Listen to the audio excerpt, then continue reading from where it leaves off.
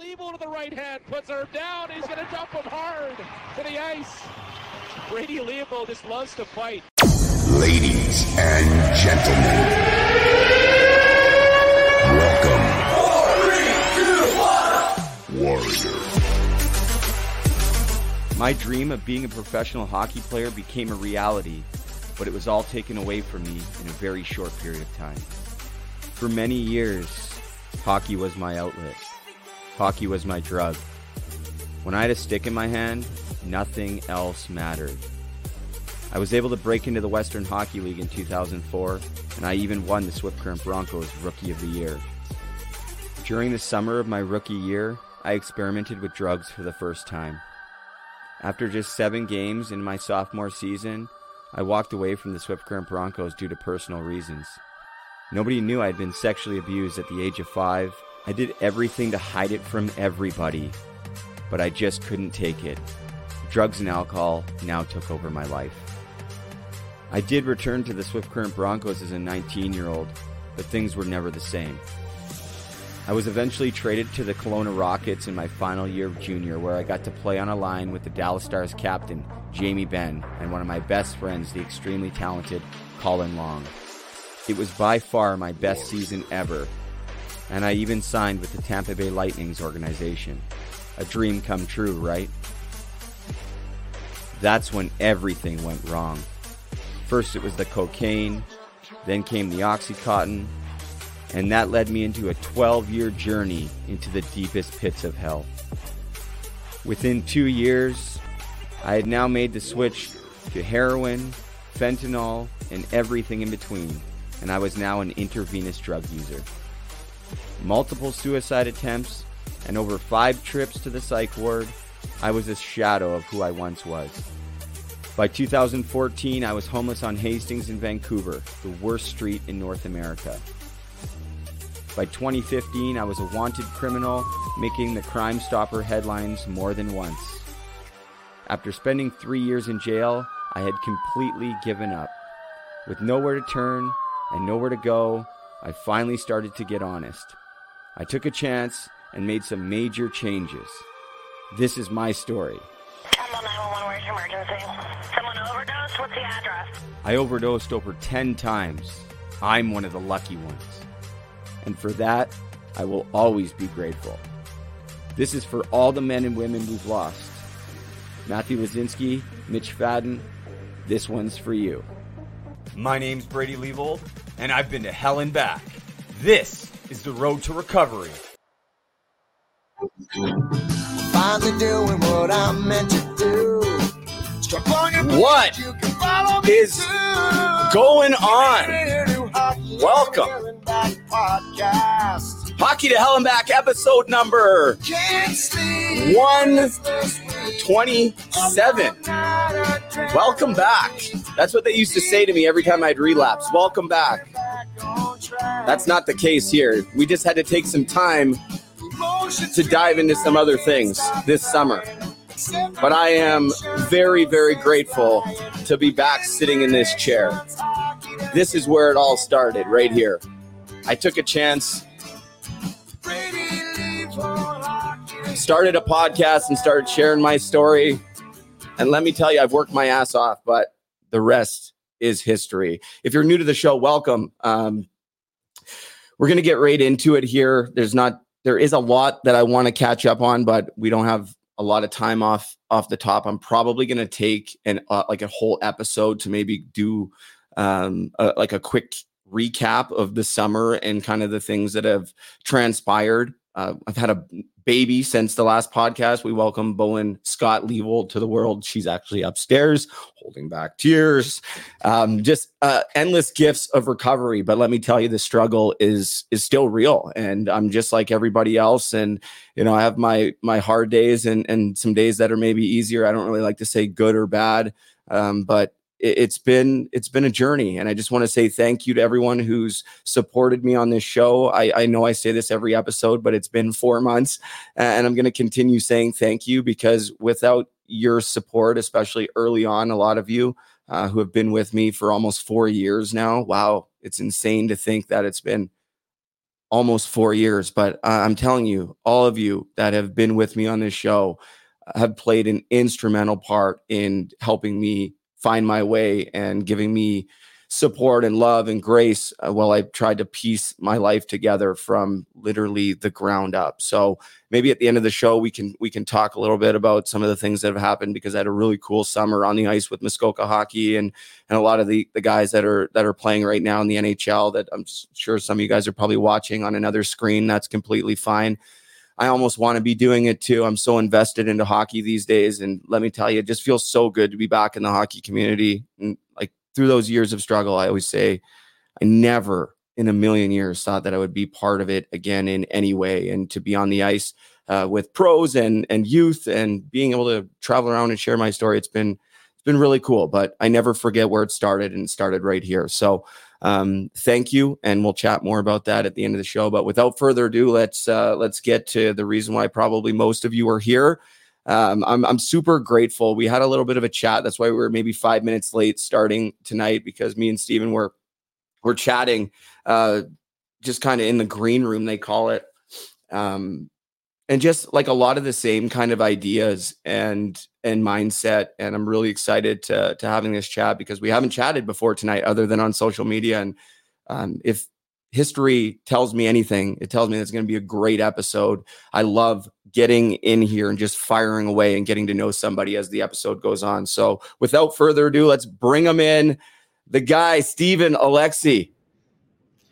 Thank you very much for having me. It is an honor after your break to be on this podcast. And I can tell you one thing right now: I'm not a very emotional guy, but listening to that intro, that got me going. So I'm excited to be here. Thank you for having me.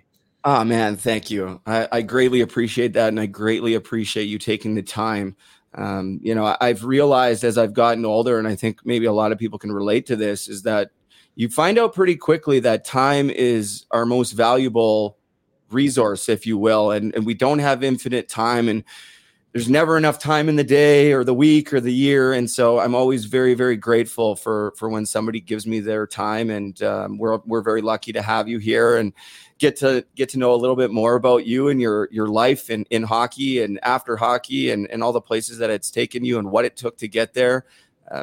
I think most people know that you played in the NHL. You played pro hockey for many, many years. Your journey is different than a lot of guys. You really, really, really worked. And I just, before we get started, I just have so much admiration for that, because you weren't drafted, and it wasn't just, hey, you're drafted at a junior, come slot in and you get an opportunity right away. You literally had to work for everything that you got, and you should be very proud of your accomplishments, my friend.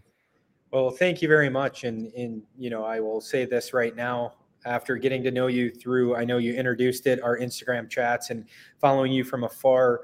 I think one of the most important things as an athlete or a person in general is your environment and the people you surround yourself with. And I think that's a major part and a major reason why we aligned, and why I'm excited to kind of dive into my story here, because, for the 1%ers, 99% of us can't relate to those guys. And, we're not Sidney Crosby or Sam Gagner, but we do have a story to tell, and I'm excited to share it here today with everybody listening. That's awesome. And you mentioned it, and I don't know if you want me to say this or not, but you did mention to me before we came on here that you don't just share your story with anybody, and you've been very careful. And so I very much appreciate that, and that you trust this platform and myself to kind of navigate and help you tell that story. And I'm really excited to hear it. And I kind of sent you a message earlier and said, my plan is for you to talk. It makes my job very easy, but I would love to hear your story and to tell it as much or as little detail as you feel comfortable to tell it. Maybe you can just let everybody know like where it all started for you, because this is all centralized around hockey. There's way more to life and way more about you than just hockey, but I'm sure early on, that's where your life was centralized around. Yeah, early on. And I appreciate you acknowledging that, because I do protect my story, and I try to align with people that share the same values in this sport that I do, and spreading a positive message. And I think, once again, I think that's what you have done. And, there's a lot of people that look up to you for sharing that positive message. And there's a lot of people that should really kind of focus in on that. There's a lot of negativity in this sport. We all face it at every level, from youth hockey on up. And for me, I think that was one of the reasons that allowed me to have success is, I kind of ignored the pressures that are placed on kids and parents these days. And I played for fun. If my whole backstory, we're getting into it, I had a brother who played, I had a father who played, not at a serious level. And, I come from a very blue collar family where, we are strictly, everything we do is based on hard work. And that was instilled by us, from my father, who has been an electrician for 40 plus years. And I just kind of translated that to my hockey career. So growing up, I only played AA hockey, was a 2-sport athlete my entire life, which you can talk about this in depth too. Now the culture is created where hockey is a 12-month sport, and it's, and that puts a lot of pressure on parents and kids alike. When that's all they do and they've invested so much into one sport, it's stressful. But for me, I always had balance in life. I never took hockey too serious. I played 2 sports, and ultimately it led me to, I played AA hockey. I took a baseball scholarship out of high school. So I played a year of college baseball, and I was a much more successful baseball player at a younger age than I was a hockey player. Ultimately, I played a year of college hockey, and that wasn't what I wanted to do. So I took a chance, and I went back, and I ended up playing 1 year in the North American League. I had a couple coaches who believed in me and presented me with an offer, and I fell in love with the city of Traverse City. And went there for probably at that time all the wrong reasons, but I went there with a clear head and was focused on hockey and gave it my best shot for 1 year, and ended up going on and moving on to Lake Superior State for 3 years. And the reason I was there for 3 years was college baseball started my clock. So you get 5 years of college, or 5 years of college to play 4 years of a sport. So once you start that clock, it never stops. So graduated in 3 years, and I'll be honest with everybody on this podcast, my 3 years of college were the most challenging 3 years of my hockey career and probably life. And when you speak about college and college hockey, and I know everybody has the best times of their life and college friends, and it was almost complete opposite for me. I went in as 2 weeks before school, there was a defenseman who decided not to come back, and they reached out to me, who had no other options. And, they extended an offer to me, which I accepted. At the time, it was at Lake Superior State, which was the CCHA. So I kind of came in there not knowing anybody or anything about the whole situation. And I was almost an outsider for 3 years. And I didn't want that to be the last hockey experience. So I said, listen, I don't know anything about pro hockey, but I'm going to give this a whirl, and ended up playing a couple games in Vegas. And the next year I got cut 3 times. I got cut from the East Coast League. I went down to a league that is no longer around. It was called the new IHL at the time. And I'm sure we'll get a little bit deeper into that league as the conversation moves forward. And then once again, a buddy, came home for Christmas break. He saw me.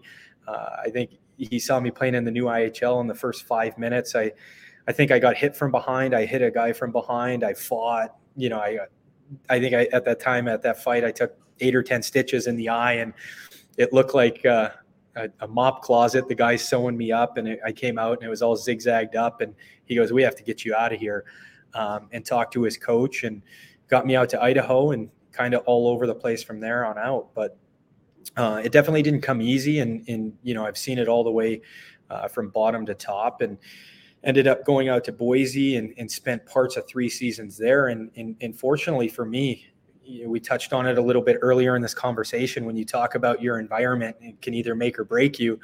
I had a captain out there who to this day is the best leader I've ever been around, next to probably Sid. I always tell him he was Sidney Crosby before Sidney Crosby, because he's a little bit older and obviously different level of hockey. But really showed me what it was like to be a professional on and off the ice. And Can we plug him in or no? Can we? Yeah, Marty Flickle. I knew you were going to say that when you said Idaho. I never got to play with him, but let me tell you, I battled him in the coast too, and I knew that's who you were talking about. Sorry, keep going. I had to. No. Let's expand on Marty Flickle. The fact that you knew him, and we're still very, very close to this day. And to go off a little bit, we can get back to my story. It's always hard for me to talk about myself, so we'll talk about Marty a little bit.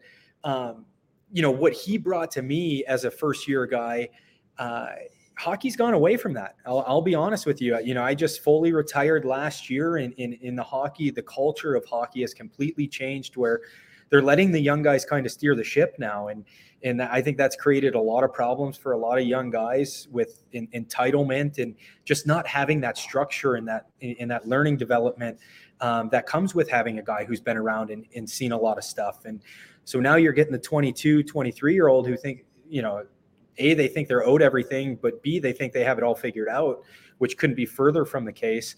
Yeah. So I talk about Marty all the time, and he taught me everything, what it was like to be a pro. There's no way I have the success in my career if it wasn't for a guy like Marty Flickle early on in my career too. Because once it goes 2 or 3 years, now you've already developed your habits and it's hard to break those. And just doing the right things for the right reasons. And he taught me that on and off the ice. And we still talk very, very often. And I'm forever thankful for him.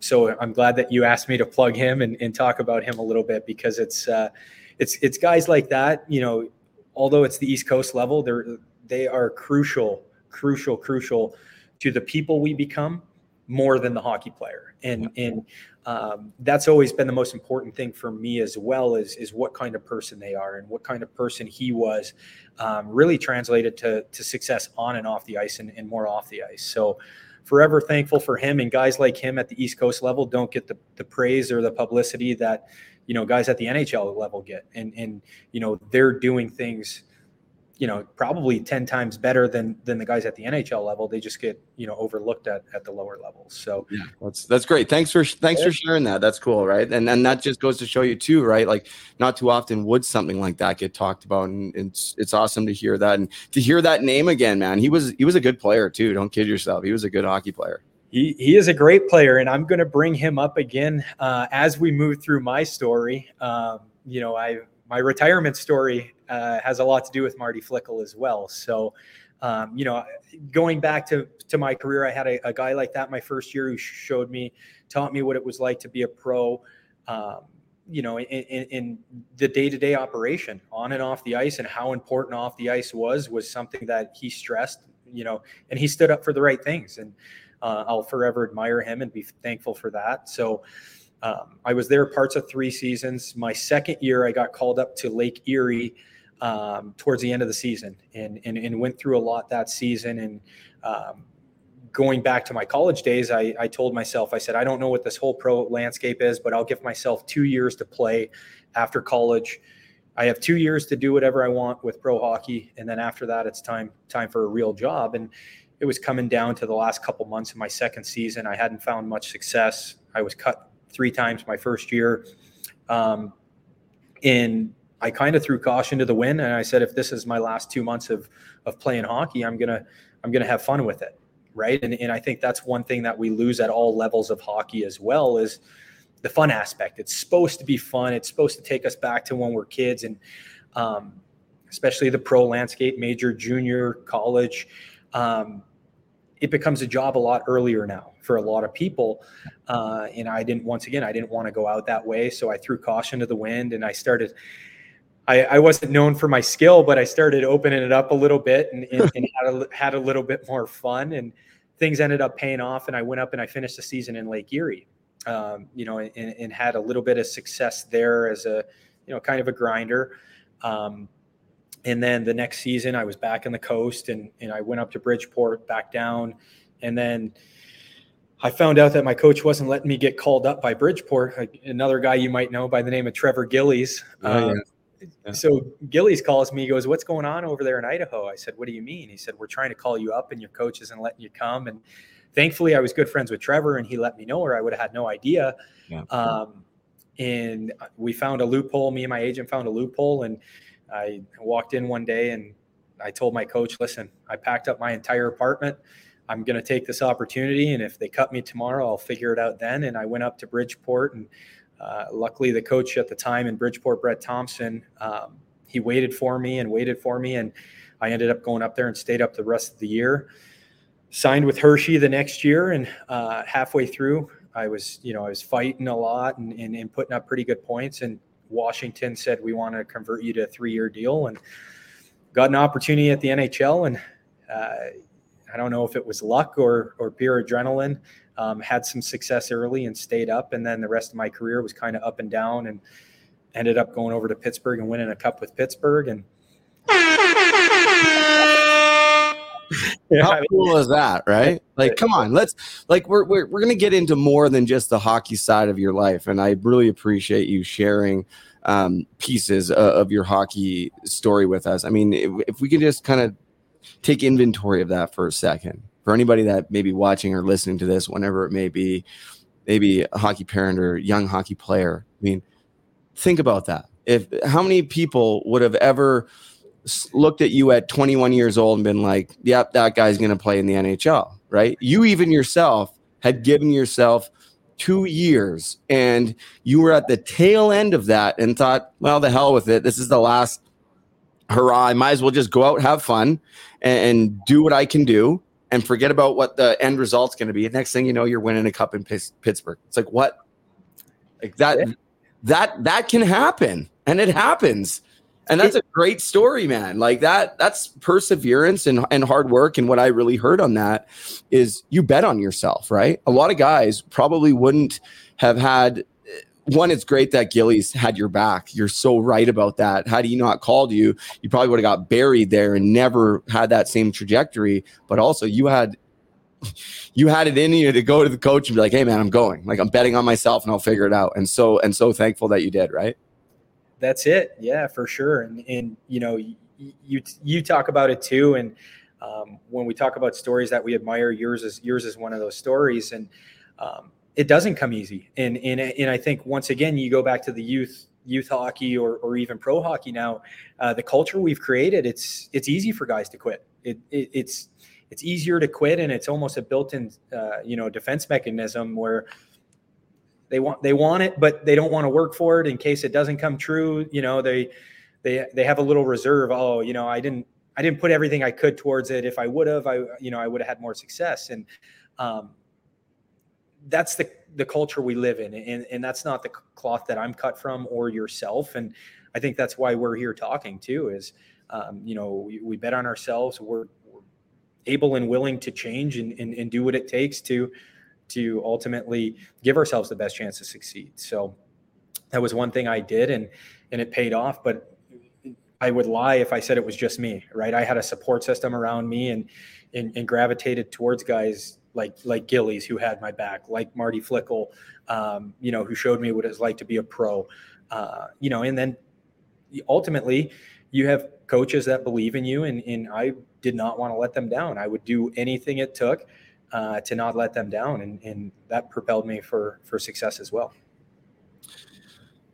I love stories like that, man. And those are the stories that need to be told, because the reality is the Connor McDavids, the Sidney Crosbys, they're few and far between. The Connor Bedards, even Adam Fantilli, who's not like a first overall pick, but playing in the NHL at 18. Like, that's few and far between.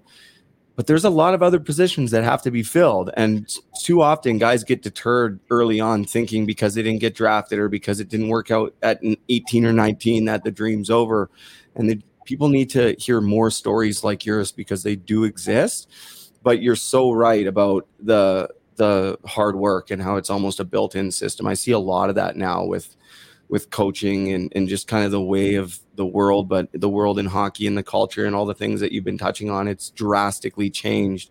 Because I was out of it for 10 years and I came back and I'm like, what? Like, where's all the, I call them like warriors. I'm like, the kids, they just don't, I haven't met one killer yet, like there were legitimate killers on the ice that would go after it and compete and battle and and die before they're going to lose. And I don't see a whole lot of that anymore.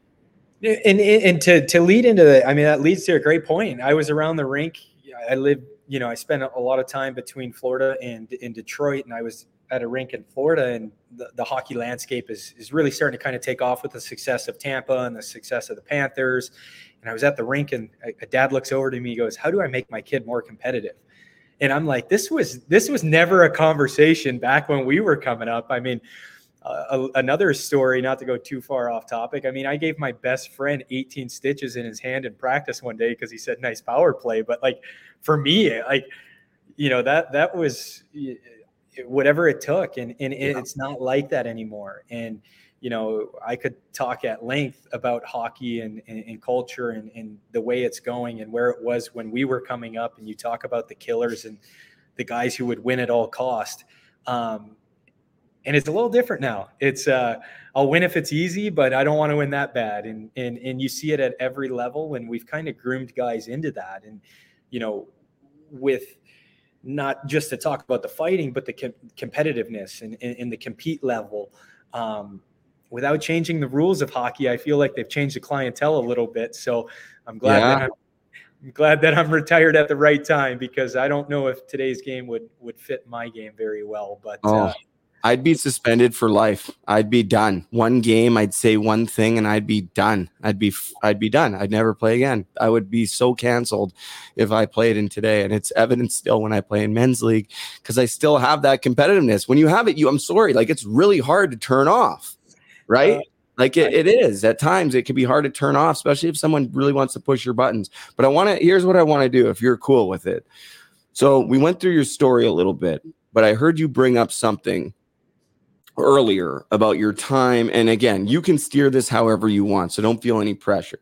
But I heard you talk about your time in college, and it wasn't great. Is that something that you'd be willing to even just a little bit dive into that, why it wasn't great, maybe some of the experiences, or is that kind of something that maybe is off topic or off limits?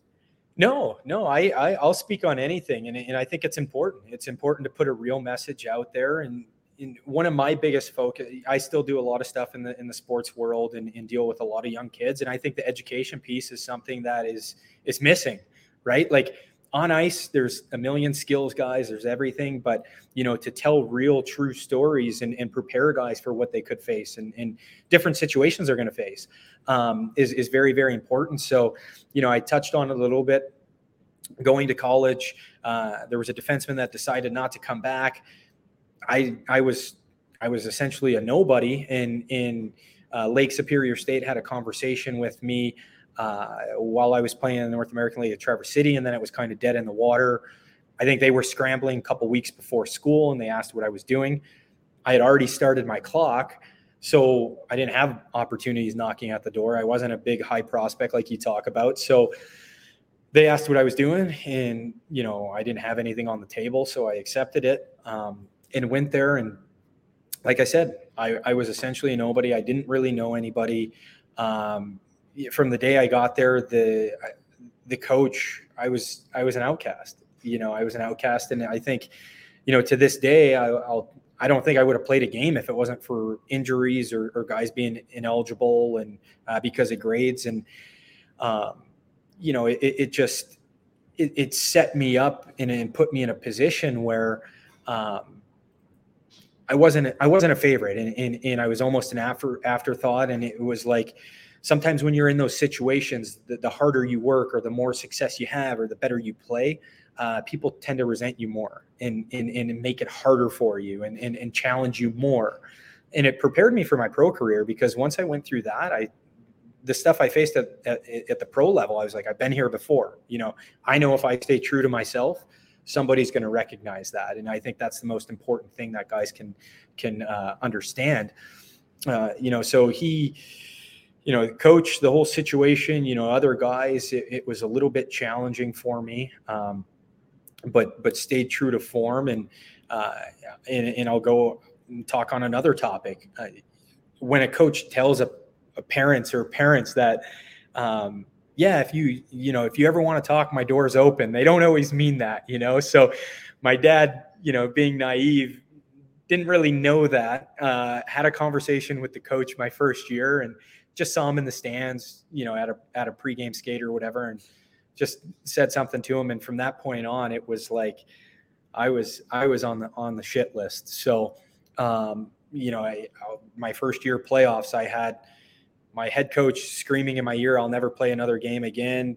You'll be in the stands for the rest of your life." Tried to cut me my first year. I had an assistant coach in my ear telling me, "Hey, just keep playing, just keep playing." So, and it was 3 years. It was 3 years of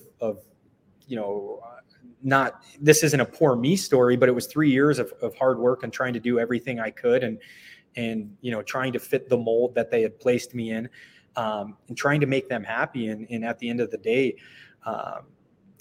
if somebody doesn't want to be happy, you're not going to make them happy no matter what you do. And so for me, I kind of tailored that my junior, senior year, and understood that even if the guys behind me don't appreciate it at this time, there's a lot of other people that are watching and somebody's going to recognize it. And if I do the right things consistently over time, somebody's going to understand that and appreciate that. And I had to trust that. And that's what I did, and Did you have people, well, let me ask you, sorry to cut you off. When you're going through that, is that something that you had somebody that helped you, like debrief, or were you able to call your dad or anyone back home and kind of chat that through? Or is that like everything's in the dark, I'm going through this on my own?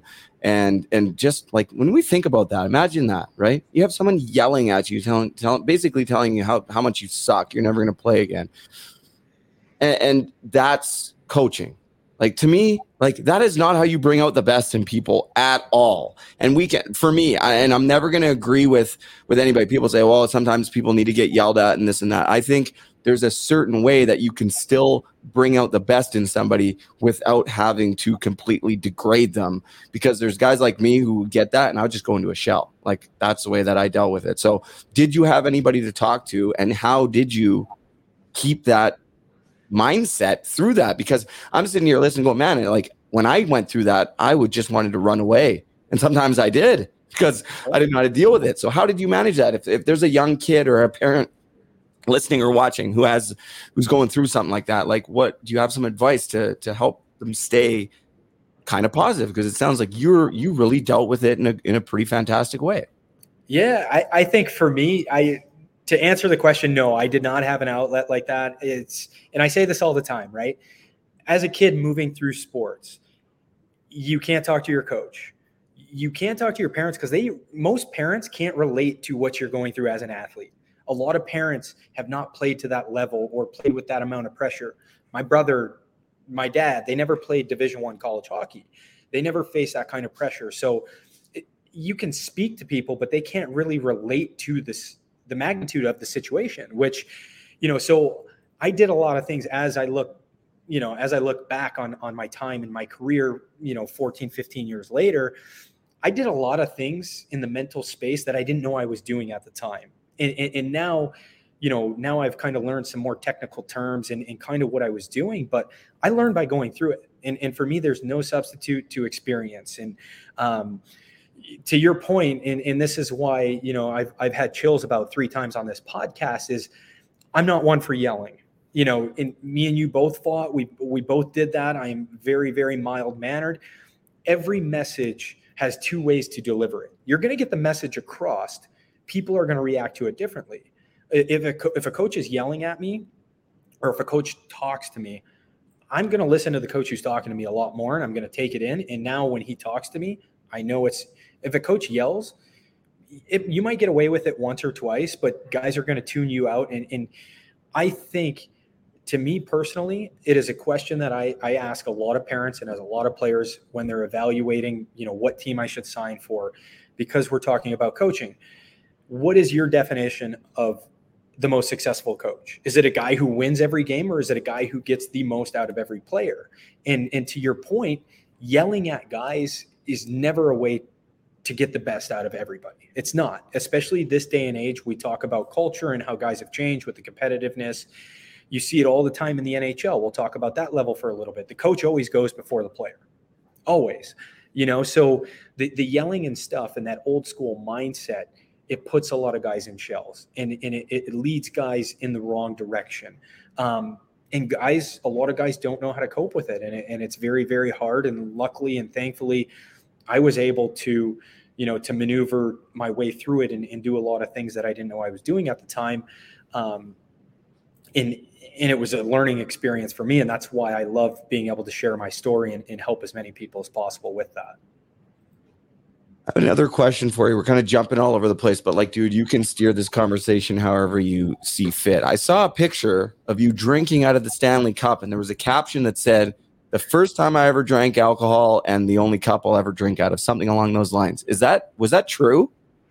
That's 100% true. Yeah. Nobody, I think a lot of people, until that article or those articles came out, I don't think a lot of people, aside from the people who really, really know me, believed it or understood it. But yeah, that is the one and only sip of alcohol I've ever had. It's crazy, and we talk about it in college and juniors, and, your story is one, like I said, I think should be shared a lot more, and guys should really kind of understand the person you are and what you've been through and what you've gone through. I mean, I've been offered crazy, crazy things to drink or to do different things throughout my career. Once again, staying true to myself. I was able to say no and to stay away from that. And one of my buddies, it was after my first year, I had been cut 3 times. And my buddy Sean Sedlowski, who's, a 3-time All-Star, Kelly Cup champion, East Coast, he's led the league a couple times in scoring. One of my closest buddies back home after my first year, he goes, "What would it take you to drink?" And he goes, "Would you drink if you ever won a Stanley Cup?" And here I am sitting around a campfire or in the summer after I just got cut 3 times. I'm like, yeah, if I won a Stanley Cup, yeah, I'd have a sip, right? And then we fast forward 8 or 9 years, and I walk into the room, and Sid's got the Stanley Cup, and he's dishing them up, and yeah. And I said, you know what? If I made a promise, and if I'm gonna have one, and this is the one I'm gonna have. So the picture you have up there, I had Sid sign like 10 copies of it, and I think the world of him, and to have him, offer up the only sip I'll ever have of alcohol.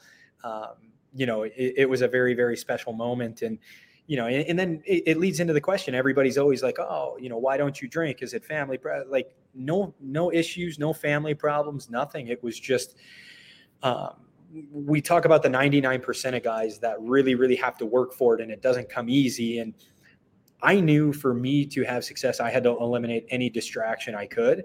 And that was a distraction that I didn't need. And I never needed it to be social. And I never wanted to be out of control of my actions. And that's ultimately, I don't think I'm winning another one, but so that was the one and only sip. So that is a true caption. So very cool. I'd like to elaborate on that a little bit. First off, I think that's extremely admirable. And, we chatted a little bit before we came on. You mentioned how you saw that I'm like kind of speaking and traveling around sharing my story. And a big part of my message, and I haven't shared a lot of it on social media, is that alcohol is a drug. And we often forget about that. This is something that I've been hammering home, especially when I'm talking to youth, because it's something that when I was growing up, I never really looked at alcohol as a drug, but it is. And it's really interesting because I think back to my experiences, both on the side of being the guy who's being peer pressured to drink. And I will say that there's been times in my life when I was the older guy being, "Come on, man, drink. Come on. I'm not going to sit here and pretend like I didn't do any of that." But I did. And I had it done to me.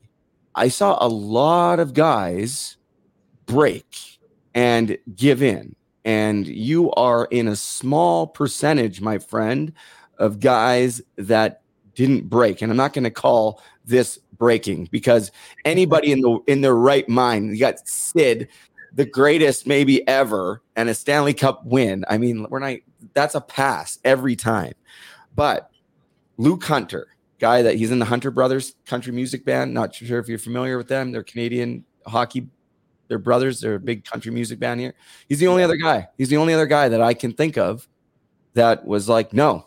I saw a lot of guys try to say no for a long time, But eventually, guys would wear them down.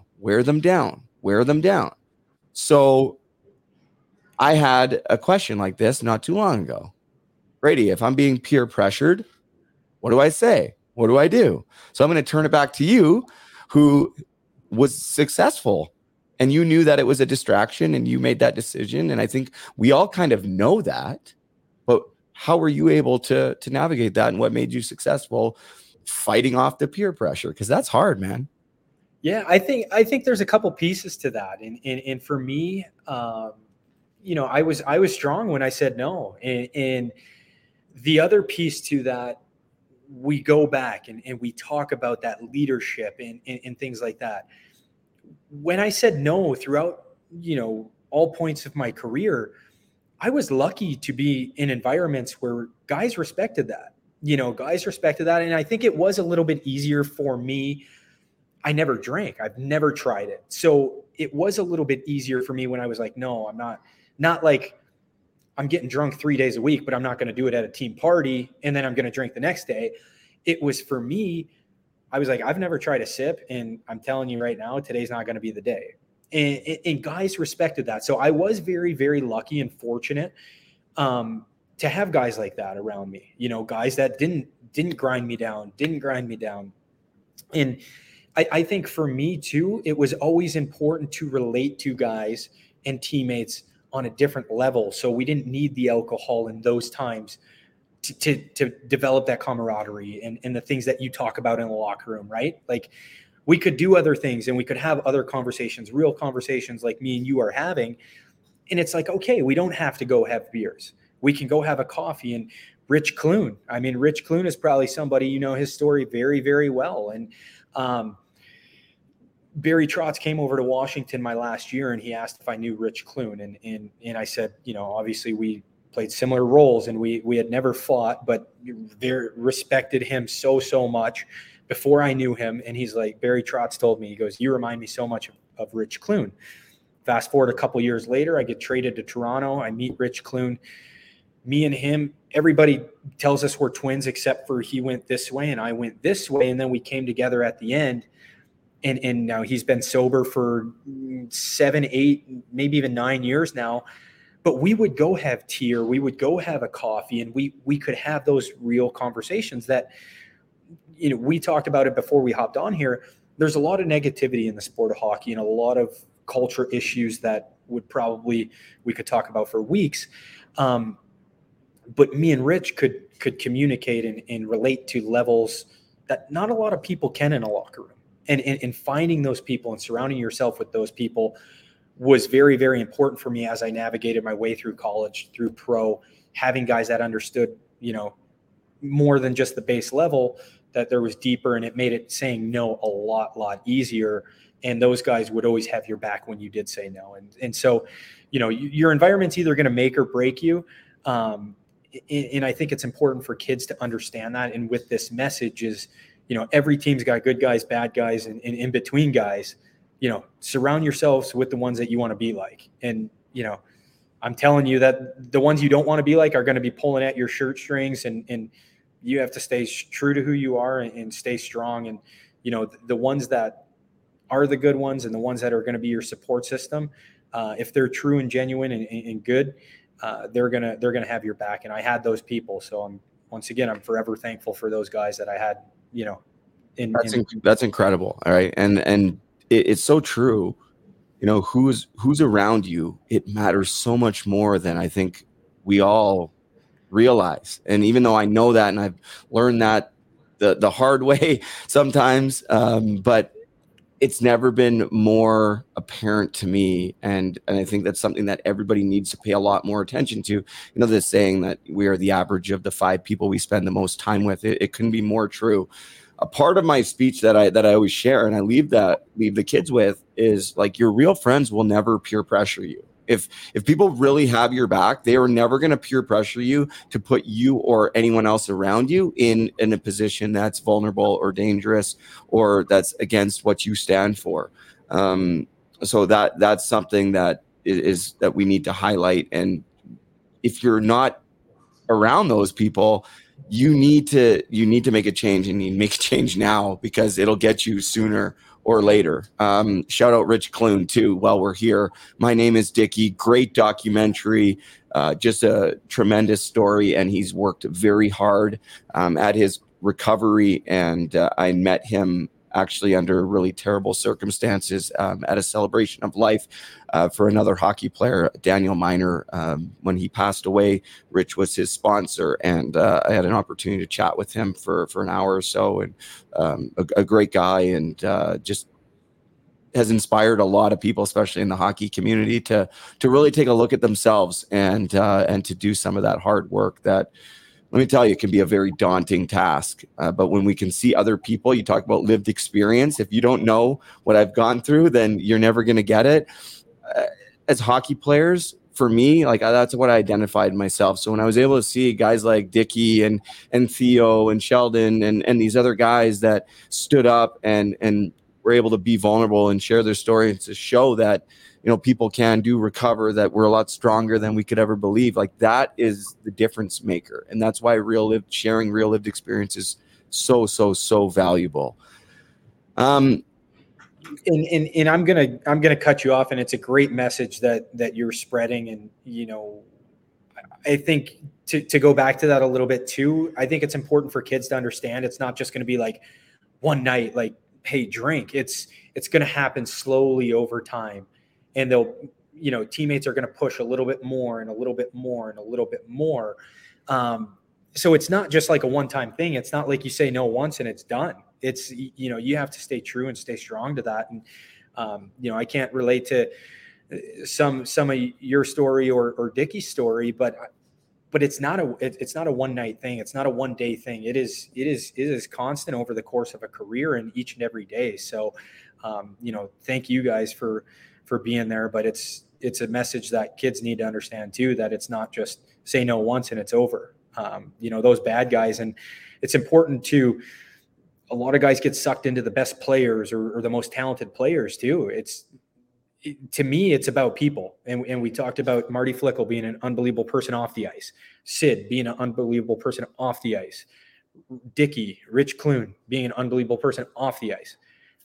I'm not going to sit here and talk about skill on anybody. It is about the people away from the rink that you surround yourself with. And you know, I see it all the time, and you work with a lot of young kids. You know, a kid who's younger and has success, he draws a crowd. And immediately guys in the locker room are attracted to that guy because he's talented and he's skilled. But that's not always the guy you want to, you know, surround yourself with or be drawn to. So I think that's important for kids to understand too. Amen to that. And I lived that, man. I sometimes went with the wrong crowd, and there was times when maybe I was the wrong crowd. I look at some of the ways that I acted, and a lot of it was because of the leadership that I had or lack of leadership. And that's something that's really important. I think when let's just talk about as a parent, if you have a kid that's leaving home to go play hockey, I would be really trying to do as much research on that team as possible with who do they have playing, like where are they going in their careers, what is it really like? Because if you don't have a couple good guys in the dressing room that are on that, you know what I'm talking about, on that track, like they're all in and they're making all the right decisions for themselves to get there. And if you don't have some people like that, and we're just using hockey as the example, but just in life in general, where they're motivated and they're doing things the right way and leading by example. I mean, you can get sidetracked very easily, especially as a young hockey player moving away to go play junior. You feel kind of like a little rock star, like you're a celebrity. At least that's how I felt in the Western Hockey League. I felt like untouchable, super cocky, arrogant. I'm not proud of the way that I was, but it's like I didn't know any better. I was learning from the ones before me, especially in Swift Current. Like it was tough, man. Like, and I think back to just hindsight's always 20/20. But man, the things that I wish that I could have done differently, and the choices that you don't think are going to make that big of an impact on your life at the time, one choice can really sidetrack you, like, or on the other side, take you to the promised land, if you will, by sticking to those good people. I want to talk more about your story, if you don't mind. Like you're going through your pro career. It wasn't easy to get to the NHL. You did win a Stanley Cup, but there's a lot of ups and downs. That roller coaster of being called up, sent back down, not knowing where you are. Pack your bag. You're on a plane now. You're on a bus. Like people have no idea what a grind that is, and it's not again a poor you thing because you're playing hockey for a living. But at the end of the day, you're human, and that takes a toll on your mental health and your well-being sometimes. And is just wondering what your experience with that was. I talk about this very, very often. So for any listeners who don't know what I do outside of hockey, for 16 years, I've ran a high-end summer league back in Detroit for all the top pro college and junior guys. A number of high-end guys, played in it with Dylan Larkin, Zach Werenski, Alex DeBrincat. The Red Wings put a full team of prospects in there, but I've been at the same rink for 16 years. And the gentleman who runs the arena, Nick Poliski, we talk about it all the time. We laugh when parents are like, oh, my kid's going to play pro hockey, or my kid's going to play college hockey, or kids, like that's all they want to do. And everybody thinks it's just bright lights and glitz and glamour. And they don't know that. They don't know the things that you're talking about, the mental duress it puts on you, the waking up every day not knowing where you're going to be or what's going to trigger a send down, or, your teammate got called up and why is he called up and not you? And, living 6.5 months out of a hotel room and, not to touch too much on my story, but we talk about guys like you and Rich Clune, and just because I've only had one sip of alcohol doesn't mean I didn't battle things, on the mental side. I mean, my second year in Washington, I got sent down and I was living in the Hershey Hotel. And, you go from feeling like I've done everything and I've been through so much and I finally made it and I'm there and I'm playing great. And a lot of times we learn as hockey players, it's not always how you're playing or whatever. You never know what's going to cause it. I got sent down to Hershey, and here I am in the Hershey Lodge, and every day the walls got a little closer and a little closer. And it was actually very, very suffocating at times. It puts you in that, and then packing up your car and moving cross country and living out of a hotel. And, when I got traded from Pittsburgh, I had an apartment in Wilkes-Barre. I had been living for 4.5 or 5 months in a hotel in Pittsburgh. So I got traded while we were on the road. We were in Chicago. I flew back from Chicago to the Standard Airport in Pittsburgh, had to get an Uber from that airport to the private airport to get my car, drive from there to the hotel, pack up my stuff, drive to Wilkes-Barre to grab my apartment, an entire apartment, fly out to Toronto. I landed at 4:30 in the morning, and we had a 10 o'clock kids game. So played that day. And it's like, it's not the glorious thing that everybody imagines. And it's not just once you make it and once you're there, it's you're on easy street. There is a lot, and it is very, very, very testing mentally, and it changes you as a person. I will tell everybody this. We talked about it when I first came in. I'm not a very emotional person. I think a lot of that has to do with, whether it's playing on a team and you have teammates for 7 months and then they're your best friends and you never talk to them again, or you have your best friends, 20 guys, and then you get traded and you never talk to them again, and now you're on a different team. It almost over time wears you down, and it kills a lot of emotion in you. You have to be cold. You have to be cold to have success. And, that was all a result of those mental challenges and staying tough. And, you almost have to kind of separate yourself in some aspects. Yeah, that's really well put, man. That's a really great description of what a lot of pro hockey is. And I think as fans and people who just love the game, as kids who grow up idolizing pro hockey players, you don't see that. And until recently, you don't hear about it either. And we still don't hear a lot about it. And I imagine that when those walls were closing in on you, that's not something that you were openly talking about with anybody either. Right. And so that for me always compounded it. And then I'm worried, like, someone going to find out that that I'm struggling mentally? And then what? Then what does that look for my hockey career? And I just, there's just always so many thoughts going through your mind. Then you compound it with, do I have to fight this guy tonight? Like, who am I fighting tomorrow night? Now I'm not sleeping the night before because I'm worried about getting knocked out in front of 20,000 people plus 1 million on TV. Yeah. I think a lot of that, we talk about, there's a lot of issues that surround that in the mental side of sports, and, sleeping is a big one. When those thoughts are running through your head, it becomes very, very hard to fall asleep. And then when you finally do fall asleep, it becomes very, very hard to wake up in the morning and, go to the rink when you're in an unfavorable situation, which, happens to everybody at some point. And we talked about it a little bit when we were talking about my college career. You can't run to mom and dad. You can't run to brother. You can't run to coach. Your agent's just going to, rub your back and do anything he tell you, whatever you want to hear to make you happy, but he's not helping you. Advisors, nobody.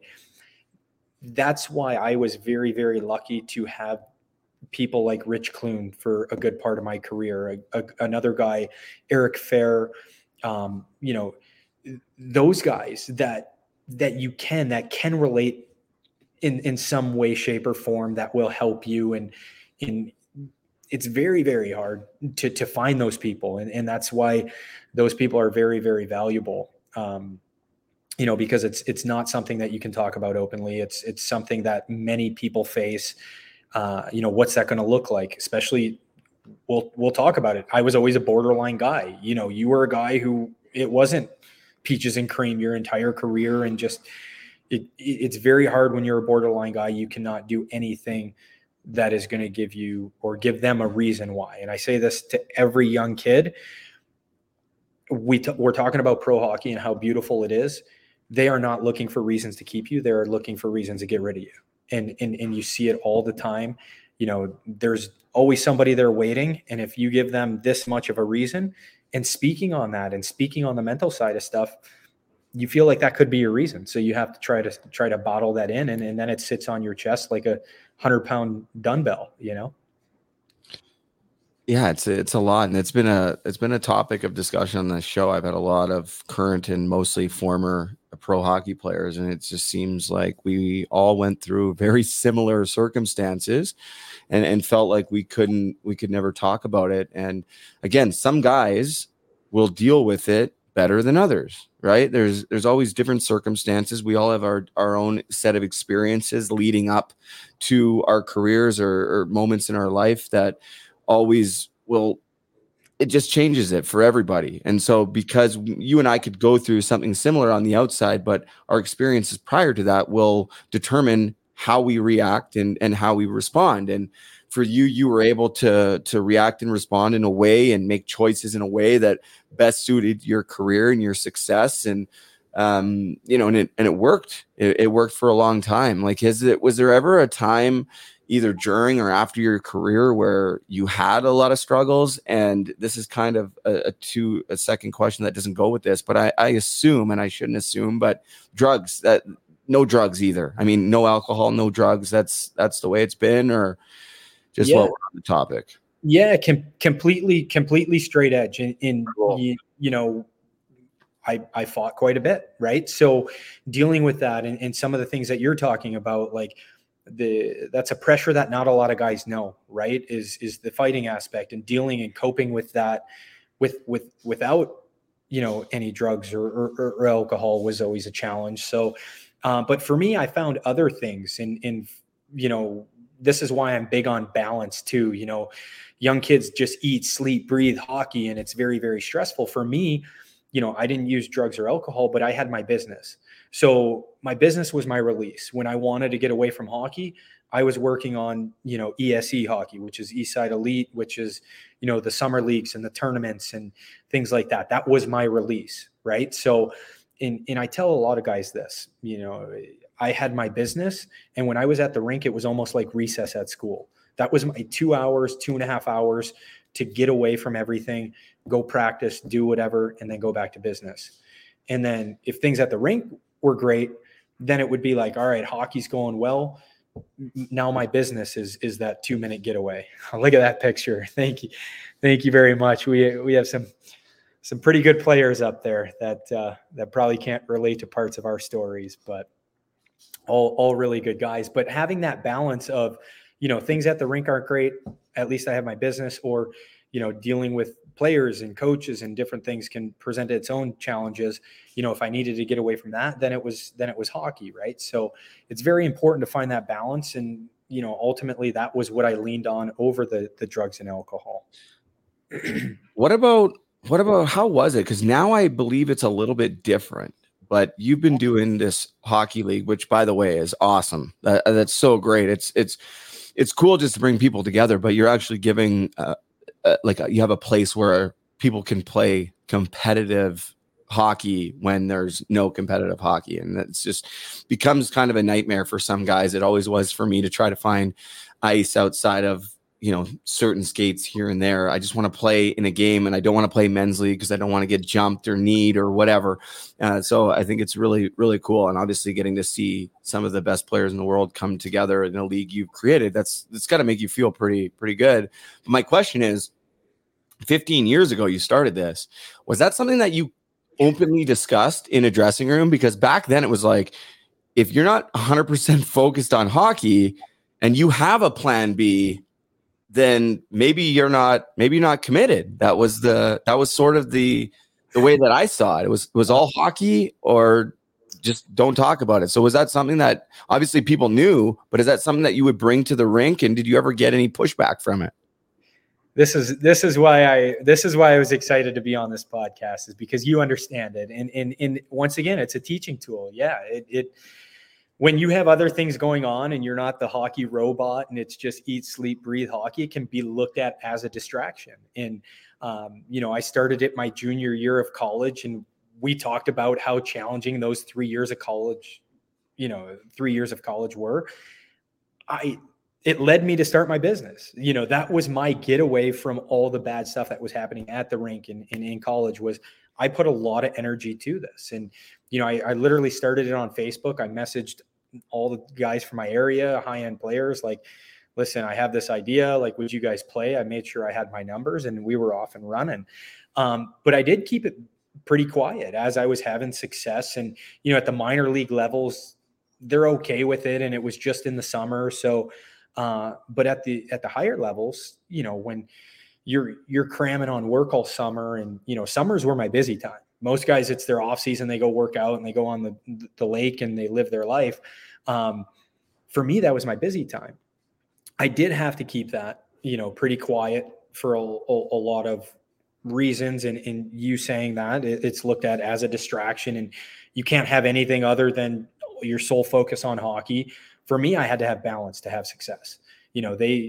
The hockey world doesn't really want that. I have another friend of mine who played in the NHL a little bit, but, made a living overseas, and he owned a Quiznos, and he actually got dropped from a European team because he owned a Quiznos, and it was back in the States, but it was looked at as a distraction, and he wasn't fully committed to that. So, you do have to kind of be careful with that. And then once I moved through my career and got a little bit older and, a little bit more of a resume and leg to stand on, and it was a little bit easier to open up and talk about it. And, one of the big things is with the league is, I had a speech for 15 years. We celebrated 15 years at the All-Star game last 2 years ago. And I told guys, I said, you guys should be very, very proud that you guys are a piece of the guy's success next to you. And I think as I got older and people kind of understood what I was doing and building, and the guys who have played in it, they started to understand that a little bit more. You're eliminating a lot of risk. You're giving guys a place to play. So I think they were a little bit more open to what I had going on outside of hockey. But I did face that for a majority of my career. And in the earlier years, I had to keep it really, really quiet. I think it's really important for guys to have. You talk about balance, and I couldn't agree more. I never knew what balance was. I'm still trying to find it, but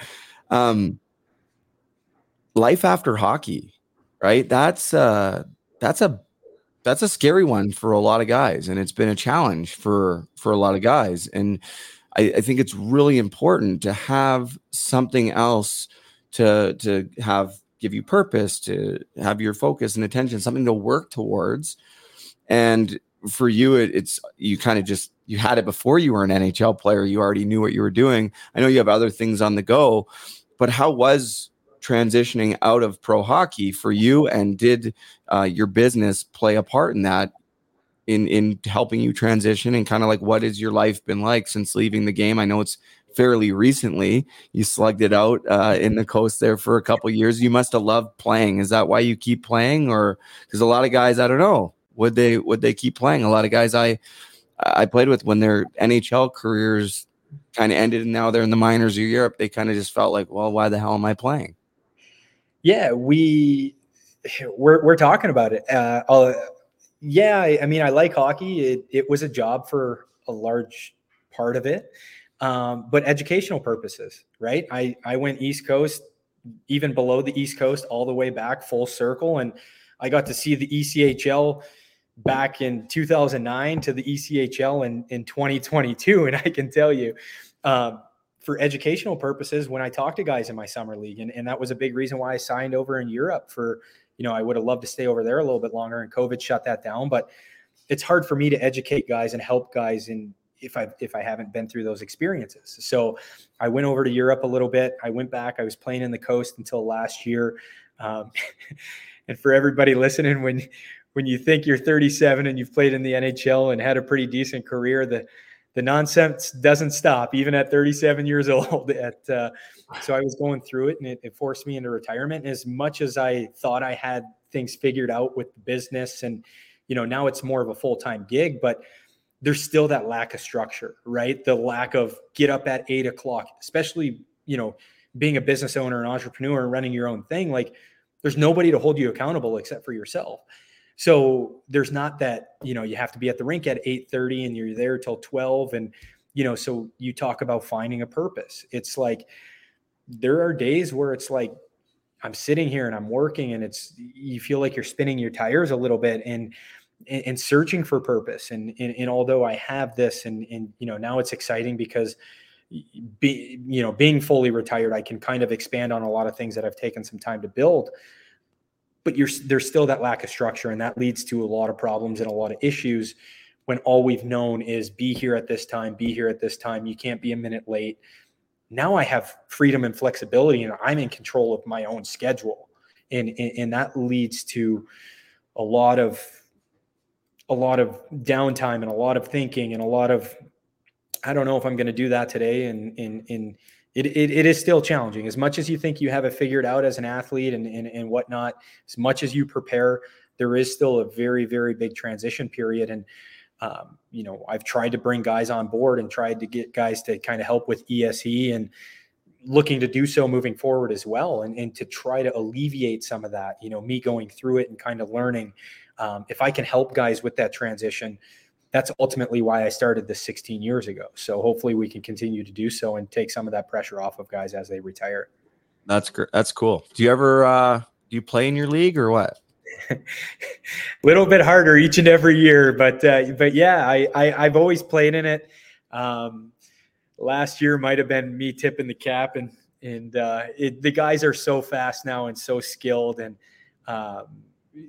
it's very tough to juggle everything now. And there used to be a purpose for me playing in the league, and I think that purpose is kind of said goodbye. But I love cutting it up with the guys in the lobby and things like that. But I can't perform to the level I used to. That's for sure.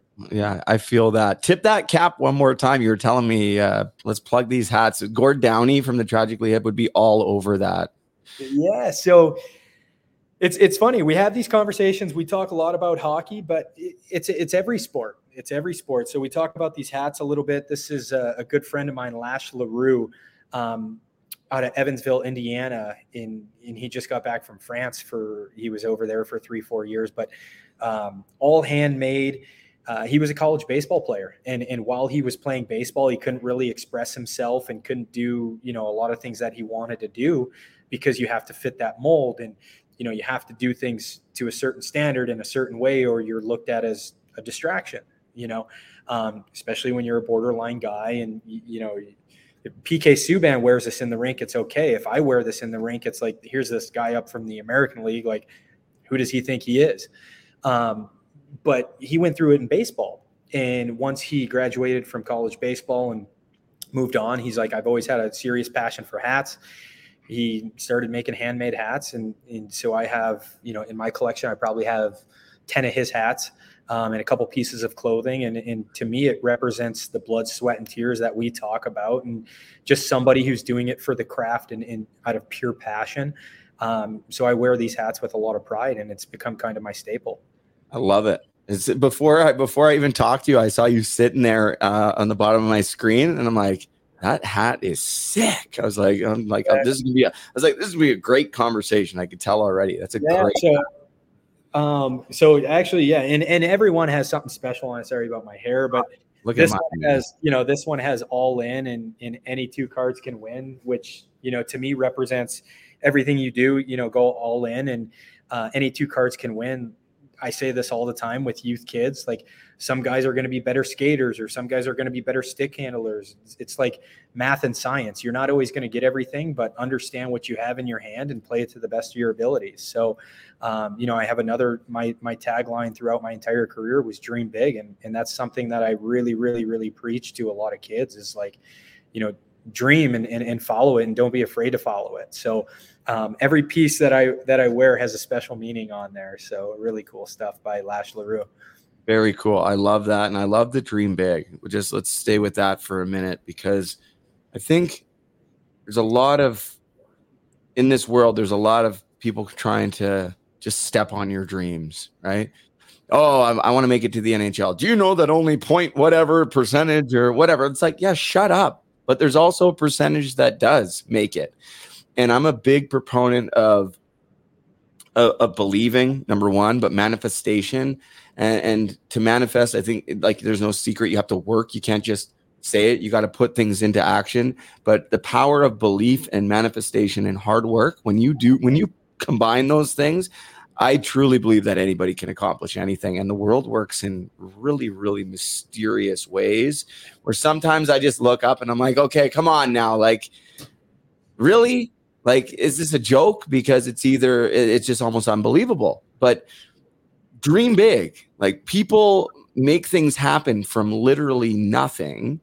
You made it to the NHL through perseverance, hard work, belief, and it wasn't the easy road. But you look at this, man. I want to bring this picture up again. Tell me any kid drinking out of the cup. Look who's holding the cup. Like, Sid, like, come on, like, one of the greatest ever. And there's a guy that wasn't drafted and probably had not how many people along the way actually said, yeah, Steven, you're going to make the NHL. How many? Yeah. What about you, though? In the back of your mind, through those times, in those 3 hard years of college, did you have the belief? It's all self-belief. And another thing that I say is, if you don't believe in yourself, nobody else is going to. And you cannot listen to what people say.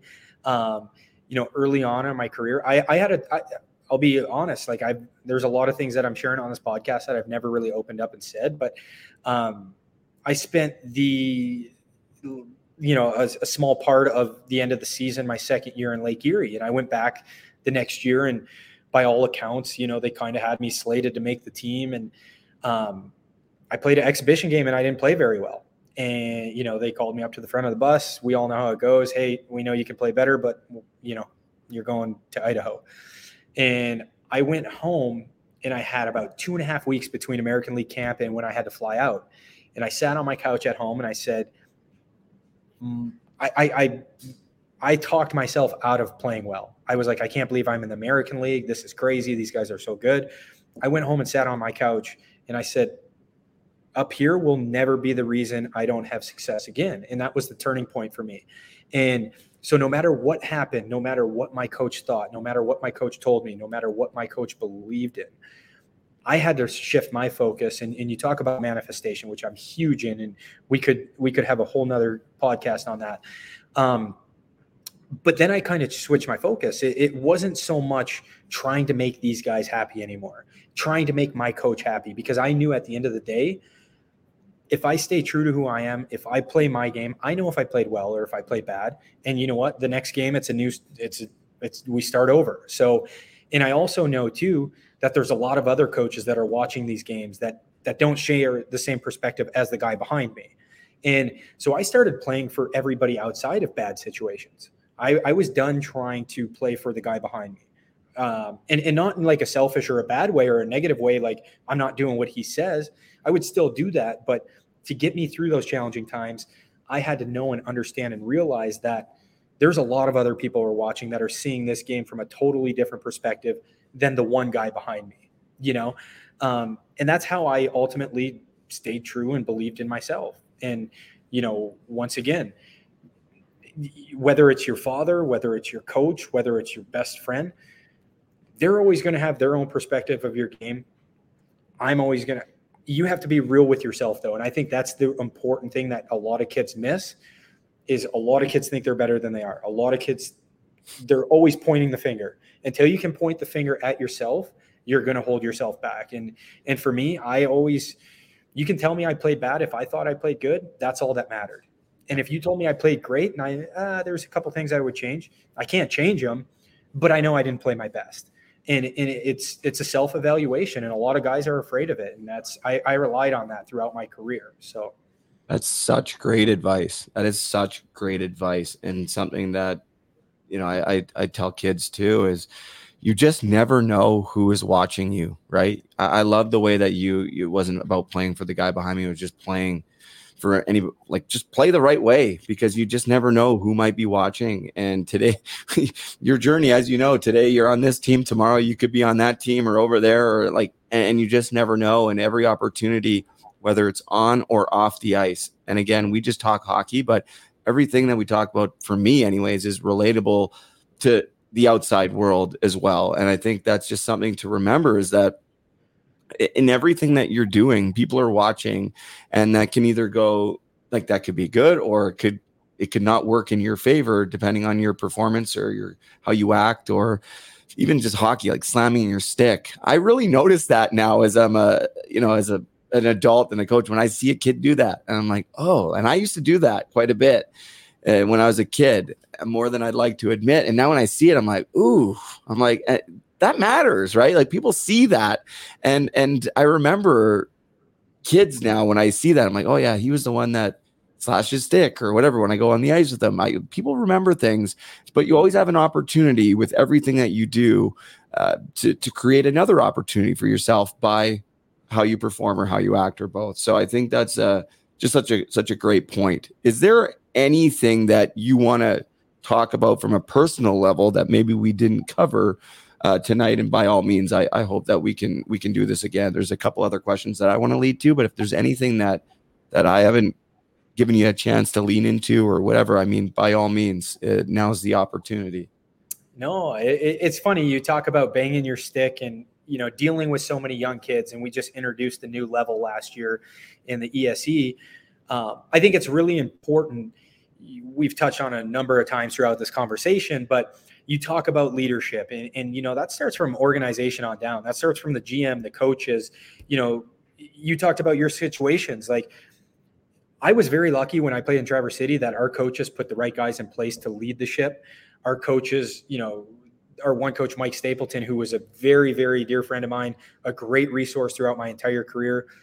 I could speak, you know, days on what a person he is away from the rink. But that's all important. So we introduced a younger age group now last summer was our first one, but we're big on development. And I'm really big in, you know, young kids interacting with older guys and learning from them. And the way they act, both older guys and younger guys, everybody sees it. Everybody sees it. I just had this conversation with one of the kids who played in our 08-09 league. He just broke his hand on the glass. He punched the glass. And I had a conversation with him. I said, you didn't prove to anybody how much you care. You didn't prove anything. And now you're sitting here with a broken hand, like banging your stick, punching the glass, pouting. It's not proving anything to anybody. It's going back to our previous conversation. When hockey, you get to the pro level, the college level, they're looking for reasons to get rid of you. Now you're giving them reasons. And it doesn't, oh, this guy's intense. It actually does the exact opposite. And guys don't understand that. And like you said, you used to bang your stick because you were intense and you wanted to win. But once again, there's a way to deliver both messages. They're the same message, two different ways, right? And we'll relate it back to that. A coach yelling and a coach talking to you. Banging your stick or going out there and changing the game by, being hard and being physical or making a play. Like, you're doing the same thing. And another thing that guys don't realize, you talk about manifestation and a lot of things like this and the mental aspect. You bang your stick after a shift, you go out the next shift, you're still thinking about what's happening last shift. You can't move past that. So now you get an opportunity and you're so worked up from previously that now it's pulling you back from what you could be doing this shift, right? And guys don't understand how these all connect. So this is all stuff that I love to talk about. And I love that you brought the banging the stick up because I see it. And we actually had a lot of scouts and a lot of people kind of come to the summer league. And we had a guy who, there was an OHL team that was there to sign him. He had no idea and he acted like an idiot and they ended up not signing him. And that day they were at the rink, no idea it's summer hockey. And we've had a lot of pretty important people in the building, at different times over the course of 16 years. And you never know. And they say it all the time, it takes years to build a reputation. It takes seconds to destroy it. And you could do it one time and that could be it. So, controlling those emotions and things like that it's probably the most important piece to hockey, I would say. Yeah, it's something that, and again, just something that doesn't really get talked about, doesn't get really taught. And I think that's a big piece that's missing for players, but the parents that are paying all this money for skills coaching. And I do that, right? Like, I coach and I run ice and I do things. I don't chase it. I'm not every day, and it's not how I live. Like, I'm not like, my whole focus isn't on coaching and trying to charge X amount of dollars for this. I just do it because I love it. But so many people are lost in like, oh, I need to do power skating. I need to do stick handling. There's so much more to it than just that. And if we can develop great people alongside developing those skills, they actually have a lot greater chance to go further in hockey and forget about hockey. But that's a dream when you're talking to hockey parents. Let's be honest. That's all they care about. But in the long run, it's going to take them a lot further in life too, like building up that character, teaching those lessons. And I just think that there's so many missed opportunities to do that. And that's something that we need to do a better job at, just continuing hammering that message home, that it's got to be more about just power skating or stick handling or shooting. More ice. Let's actually coach these kids. And that's not just about making them better on the ice. It's about making them better people. And it sounds like you guys have a pretty cool thing going on down there in Michigan. Where do you call home? Like, where are you right now?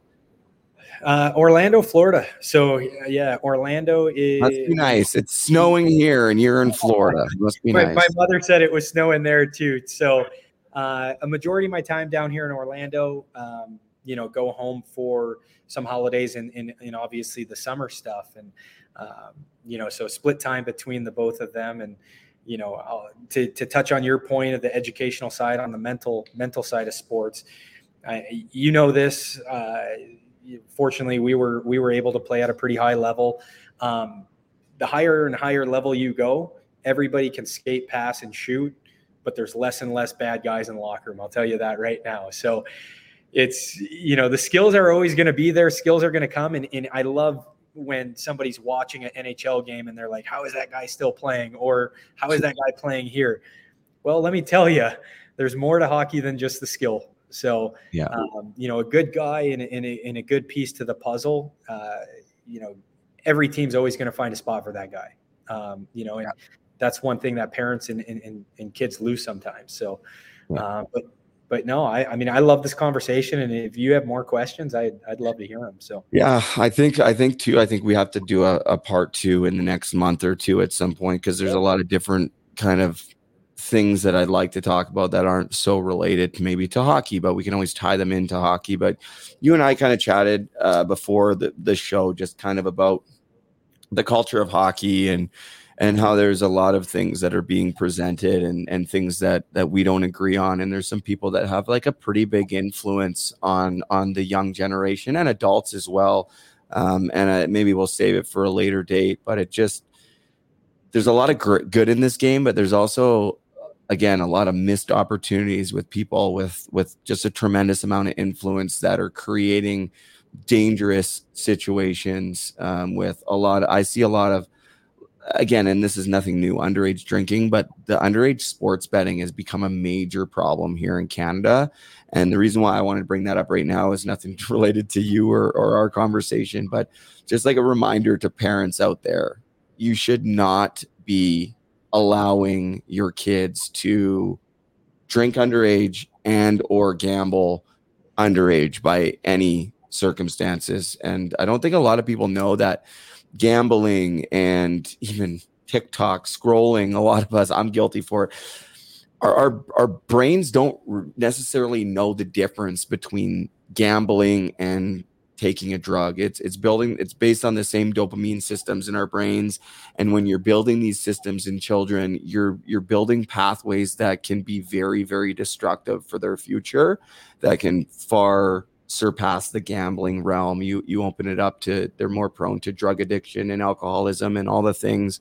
And I just kind of wanted to bring that up, but we chatted briefly, and I think maybe we could chat off air about it, and maybe another time that we could, I don't want to say attack that conversation, because I think we just want to frame it in maybe a little bit different way than it maybe needs a little bit more thought. I don't know what your thoughts are on that, but I just wanted to, while I was thinking about it, to address the underage sports betting, because, man, I get thousands of messages every month on social media, and a lot of parents dealing with underage sports betting, and a lot of parents that are feeding that addiction. And I think I don't know if you're aware that hockey here in Canada, while watching on TV, has drastically changed. Like when I was growing up, even up until a couple of years ago, there was zero sports betting commercials. And now that's all it is. Every second commercial is a betting app, and bet here and bet this. And it's just, I'm not the fun police here. I think, people can do what they want to do, but as parents, we have to make better decisions for our kids. It's a very dangerous road that you're going down if you're allowing your kids to do that. And there's also some people in our game that are making that path almost easier for these kids to walk, I guess I'll say. But I don't know what your thoughts are, if you have anything to say. I think, there's influential people that are glorifying it, and, kids, that's what they're absorbing. They're going to absorb what's around them. That's why we spent so long talking on positive influences and leaders and leadership. And at that age, we're still developing, and we don't know right from wrong. And, if this guy's doing it and, he's super successful and everybody knows who he is, that has to be the way. And that's not it. And for parents, in a lot of ways, parents are quick to defend kids nowadays instead of holding them accountable. And I'm big on accountability. It's easy for them to kind of turn away and look the other way, and until it's too late. And I'll tell you, when once again, I can't fully speak on the drugs and the alcohol, but, in general, whether it's social media, gambling, drugs, alcohol, it's not an on-off switch. Once that thing is on, it is very, very, very hard to train your brain and teach it to shut off. And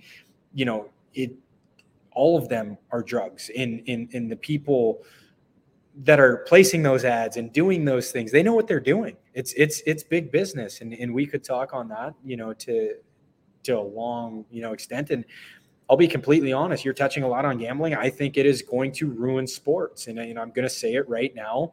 I've said this for years. Sports are a lot more influenced than people think. And now that it's so accessible for fans, families, referees, friends, players, it is going to ruin sports. It is going to ruin sports. And, I think you talk about kids. I think it is very, very important to educate them. Yeah. A lot of kids are not smart enough or know enough. They're gathering their information from social media. And those aren't the best influences. The education piece, a lot of guys aren't aware enough to self-educate. So it has to come from outside sources, parents. We talk about the good people surrounding yourself with. parents, make sure you hold your kids accountable. Make sure they're not staying at the class clown's house on the team, the goofball on the team whose parents are out of town or they're out back, could care less. Make sure that you're putting your kids in a position to be around the right kids, to give them the best chance to succeed. At the end of the day, I'm going to leave everybody with this. Parents, you invest a lot of money and time into your kids. Make sure that those aren't the things that pull them away from ultimately having the success that they could have with your investment. Man, I couldn't think of a better way to say it. I'm really excited to do this again and hopefully to figure out a way for us to combine forces, and hopefully one day I can get down to Michigan once all my past stuff clears up. I did get some good news the other day, which was reassuring, but it's still a little bit of a long road. Like the Anaheim Ducks wanted to fly me down last year and I couldn't go because of my past, and it was a pretty devastating moment, but I have no doubt that I'm going to be able to get over there, and I just want to come check out the league, man. I'll just come down there and watch some hockey. I love being in the rink. Sounds like you have a really cool thing going on. Is there any way that we can support you? Is there a social media page that people can check out? What's the best way to find that out? Yeah, so my personal is at Stephen Oleksy. The league is at ESE Hockey. And you talk about this too, right? I'm just going to say this once again before we sign off, that it's an absolute honor to share this time with you, what you're doing, to align with somebody like yourself who is spreading the positive message, preparing kids and preparing people for what they could face, both parents and players. It's something that really, really needs, it needs more light. In unfortunately, the world we live in, we talk about social media and negativity sells. You see it on Netflix. You see it on every streaming channel, the dark shows and the negative stuff that is out there, that sells. But people like yourself, I just want to take the time to thank you for spreading the message. And if there's anything that I can do, what you're doing is so valuable to the kids of, ESE Hockey and kids of youth sports, not just hockey, but life. And, it's been an honor to share this time with you. And I'm definitely confident that we're going to connect here and do some great things together in the future. So thank you. And thank you so much again for your time. Time is the most valuable resource that we have. Lots of comments that came in. I just kind of was so engaged in the conversation. I'll just leave you with one from Dean Smeal. It says, Stephen, fantastic career. Great listen. Good timing as well. Glad to see you on Hockey to Hell and Back is back, because it's been 4 months and there's been a ton of comments that have come in throughout the show. And I'm sorry that we didn't get a chance to get to them all. Click on a couple here. Michelle Alt. So just I'll share them all at the end of the show, but I know you probably got somewhere to go. Again, thank you. We'll be in touch really soon. Keep up the great work. And again, if there's ever anything I can do to help support you or ESE Hockey or any other ventures that you have going on, hit me up anytime, man. Greatly appreciate your time. Thank you. And I want to thank everybody for tuning in too. I look forward to sharing this, and I look forward to spreading more positivity with you, my friend.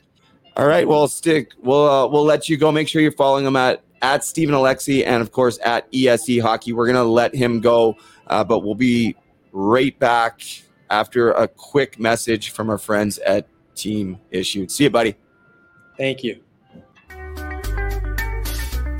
Hi there, it's Regan Bartel, the play-by-play voice of the Kelowna Rockets, Brady Leopold's biggest fan. Team Issued is connecting all walks of life. Team Issued does this by recreating that special feeling of being a part of something bigger. A community for all striving towards the same goal. TeamIssued.ca. Promo code TOEDRAG15 for 15% off. Wow.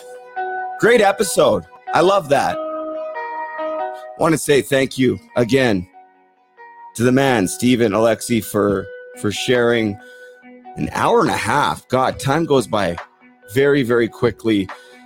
A lot of great stories there. A lot of great takeaways for me on that one. I love that there's one guy that just stood strong in his boundaries. Because I talk about this in my speeches when I go around to schools.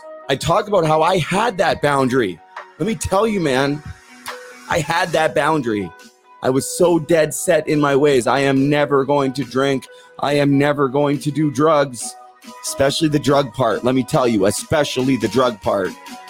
Till that one day, Merritt Mount Music Festival. Come on, man, don't be a wuss. It's my podcast. I'm not in high school. It was more like, don't be a pussy, man. I know that word's canceled, but that's, don't be a bitch. Come on, try this. Come on. One thing led to another, and that choice changed my life forever. But Stephen Oleksy, he held that down. I'm not going to do it. If you're young and you're holding that and you're never going to do drugs, which I hope you never do, please stay firm in that boundary. Just say no. I know I've been made fun of for saying just say no, because it's funny, kind of. I'm the guy now that just say no. Would have laughed at somebody had they said that to me. Probably would have told them to shut up. Just say no. A couple things before I sign off on here. I'm pretty tired, but I have some cool things coming down the pipe here. November the 18th, Hamilton, Ontario. I will be in Hamilton.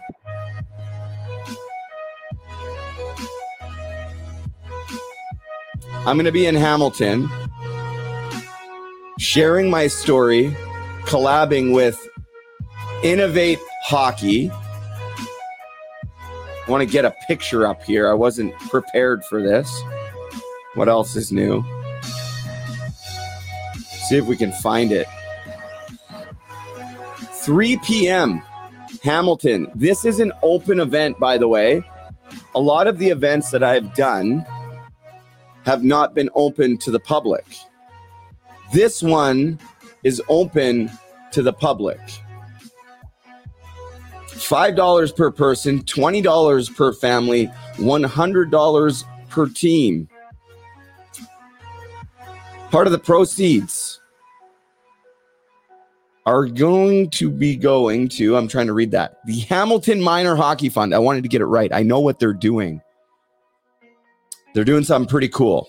They're starting a fund down in Hamilton that's going to be put aside to help players struggling with mental health. And as part of that, addiction and substance misuse plays a part in that, because guess what? That's part of mental health. So very cool. And I'm honored to be going down there and speaking and to help get this Hamilton fund going. I love that. My guy, Jamie, shout out to Jamie, setting it up. What else we got coming down the pipe? Oh, November the 11th.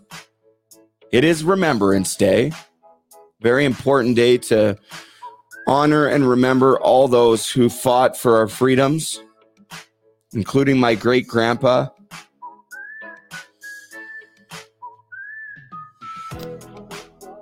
It's also a day that we can help support our troops, our veterans, and our first responders. We have teamed up with Wounded Warriors Canada. It's a great organization that does just that. Helps support veterans and first responders with mental health issues. And on November the 11th at Edges of Muskoka in Bracebridge, we need some volunteers. Stay tuned. Tomorrow we're going to have more information. If you're listening to this, you can already find it. Click the link in my bio on my social media. Tomorrow, more information coming out for our volunteers. But check this out. The starting lineup. Look at that. We got Coach Jeremy from How to Hockey coming. Aiden Dale. Kendra Fisher. Guess who else is coming? It's what all the people are coming for. My guy, Coach Chippy, going to be in the house. Become very good friends with Coach Chippy and Coach Jeremy, playing on their men's league team. currently serving a 5-game suspension for fighting. I don't want to talk about it. Maybe I do. I got jumped. It was actually in just pure defense mode. Dangled the guy, got cross-checked into the goalie. Then he jumped me. Found out the hard way. I actually went in the dressing room after and yelled at him, told him to grow up. He was some young kid. I was pretty mad. I was like, man, you don't got to do that. But guess what? I was that young kid that probably would have done that back in the day. We ended up hugging it out after, but I'm serving a 5-game sussy. So I hope to see everybody on November the 11th. We are going to be shooting 24 hours. Shooting for 24 hours. I can't even talk right now. I'm so tired. I'm going to turn this music off. It's distracting. Good fade. Good fade. You get fined in a hockey dressing room if you don't fade in and fade out the right way. Hopefully there was no pickup on that. But November the 11th at Edges of Muskoka and Bracebridge, it's an open event teaming up with Wounded Warriors to raise money and awareness for their cause.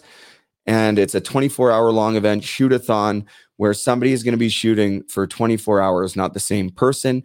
We hope everybody can come out and take part, get your shots in. I think it'll be 10 or 15-minute time blocks, depending on the time of day. But Coach Chippy, Coach Jeremy, Aiden Dale, Kendra Fisher, myself, and others. I know John Harmsen from Harmsen Hockey, he's going to be in the house. The reps from True Temper Hockey, I believe they're going to be there. That's not confirmed, but like 90% sure that they're going to be there. So that's awesome. Thank you to those guys. They've been a huge support of this show and myself, both on and off the ice for the last almost 3 years. Edges of Muskoka. The only skate shop to visit if you're ever in Muskoka. And if you want to come see me for some private lessons, Wednesday nights, Edges of Muskoka. But do me a favor, if you can make it on November the 11th, come out, support a great cause, get involved. If you have some time and you want to volunteer, we need some volunteers. And I mean, we only got 2 weeks to really make this happen. So it's crunch time. If you're feeling called to help and you know how to put together an event, let's go. Come to Muskoka. It's going to be a great event. I already know it. I can't wait to see everybody there. We're going to be back next Monday night, and I got some really cool guests lined up. My life has changed a little bit. My teeth are starting to whistle because they're not fitting properly. That's changed. But also, my network, if you will, has grown exponentially. And got some really cool guests coming down the pipe. And I got some really amazing news to share with everybody. I'm going to keep my lips sealed for now, at least until the filming portion of it and stuff is done. But very, very excited. I hit my knees actually and cried. I cried right away, but I took some time where I just hit my knees, and you just look up and you find gratitude. And it's hard to do it in the tough moments. But I'll tell you what, in that moment, when I got the news that I'm going to share in the coming weeks, maybe a month, I literally hit my knees almost in disbelief. If you're out there and you're struggling, let me tell you, I know what it feels like to feel hopeless. I know what it's like to have pretty severe mental illness and feel like I can't tell anybody. And if people know what I'm really feeling, they'll probably lock me away. They'll run away from me. All the things. I get it. I know what it's like to just want to stop drinking or using drugs, but that urge is just too strong, and maybe I'll stop tomorrow, and tomorrow never comes, because when your eyes open the next day, it's calling again, and I can't stop.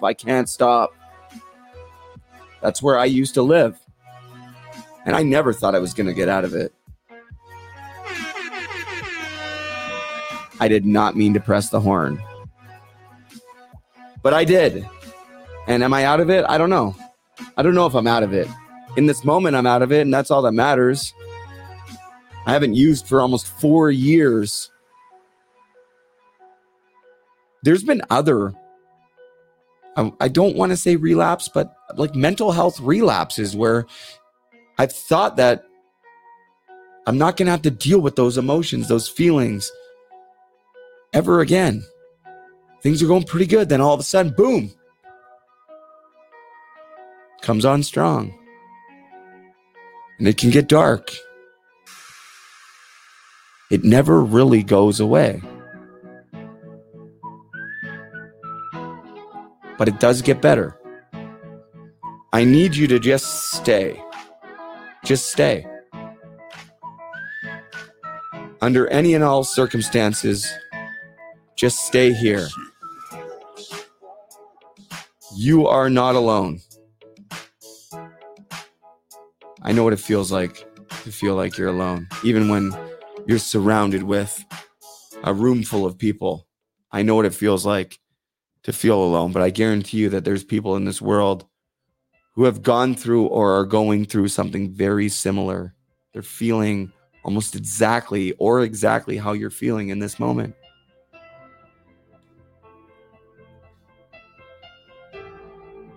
You're a lot stronger than you could ever imagine. If you're watching or you're listening to this, I'm reminding you that you are a lot stronger than you could ever imagine. If somewhere deep down inside of you, you feel like you know that you need some help. Maybe you're so tired, you're exhausted. You can't keep fighting this battle alone anymore. Do yourself a favor. Most important person is yourself. You do it for you. And when you do it for you, then you can do it for other people. I don't have the answers here. I don't know what direction you need to go. I don't know who you need to call. I'm not exactly certain what kind of help you may need. What I can tell you is that there's no shame in asking. And if at first you don't succeed or you don't find help or you don't like what you find, keep seeking. Keep searching. Dig deep. Fight for your life. You are worth it. Just stay. I'm grateful to everybody who's ever watched or listened to this show, even if it's just tonight for the first time. Thank you. This show right here is what started my new life. My new life started when I was able to get vulnerable, when I was able to ask for help. And there's still times when I need to do a better job at that. I can admit that. But almost 4 years ago, I just broke down. I was tired. I had enough. But I had this little bit of hope in my heart. Little bit of hope in my heart. It was just enough to keep going. You have hope in your heart. If you're breathing, you're watching this, you have hope in your heart.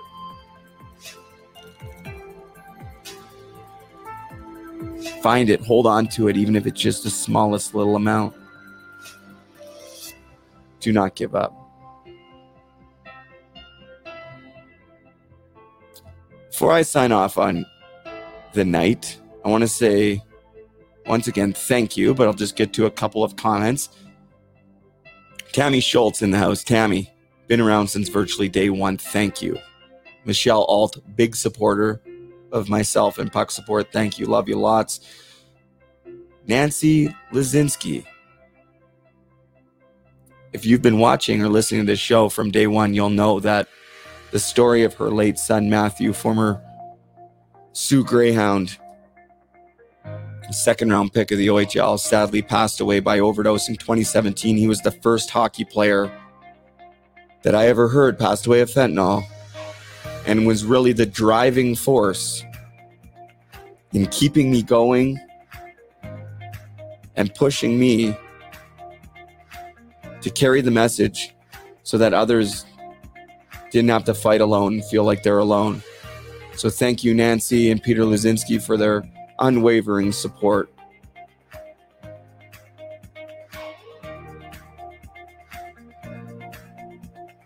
Jackson Cook in the house. That's Susan's grandson. Nice to see him here. What's up, Jax? Sure your grandma would be happy to know you're watching as well. Said, hey, Brady, it's Jackson Cook. I miss you, man.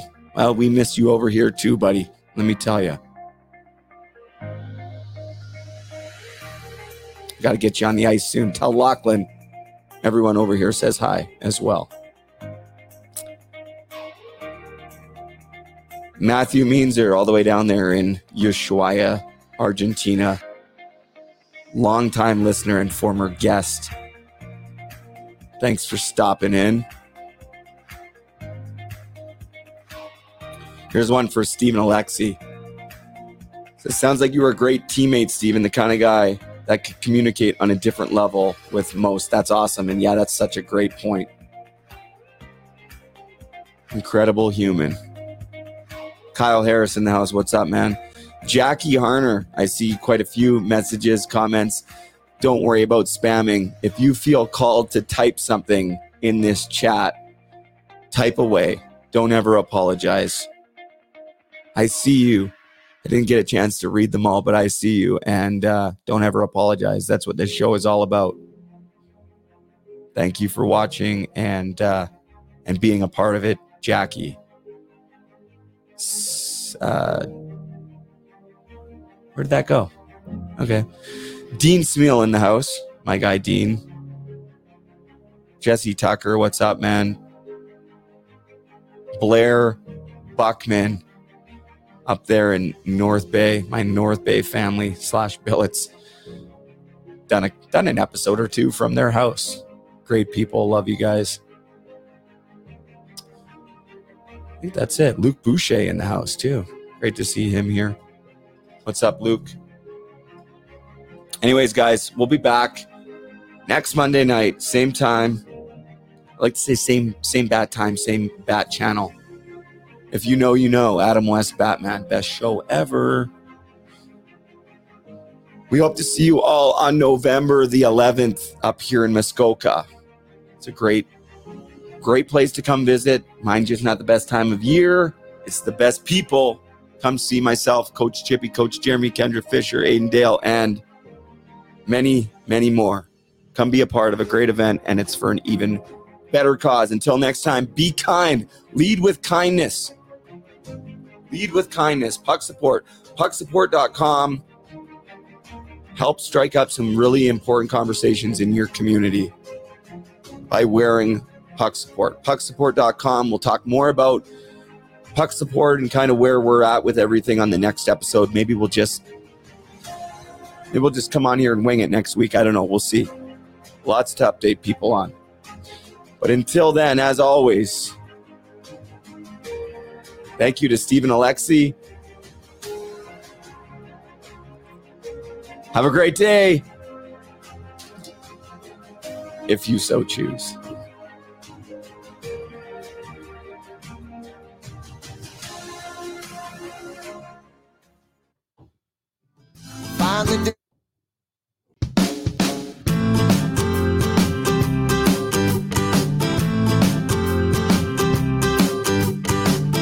Hockey was my life, rookie of the year.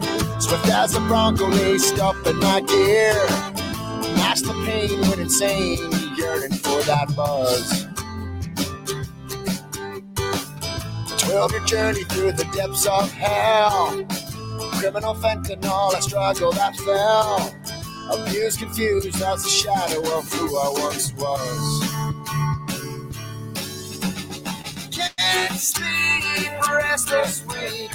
Up all night, a melody. I need to get my life gear back on track.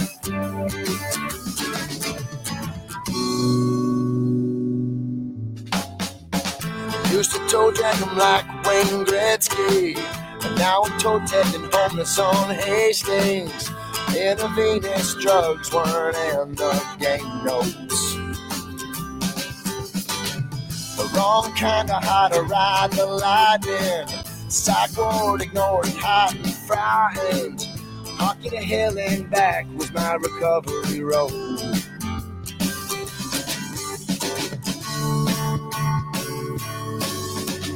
Can't sleep, restless week. Up all night, adrenaline peak. I need to get my life here back on track.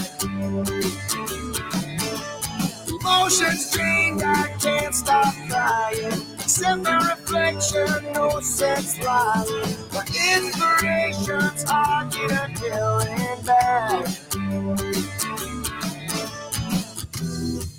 Mental health over hockey.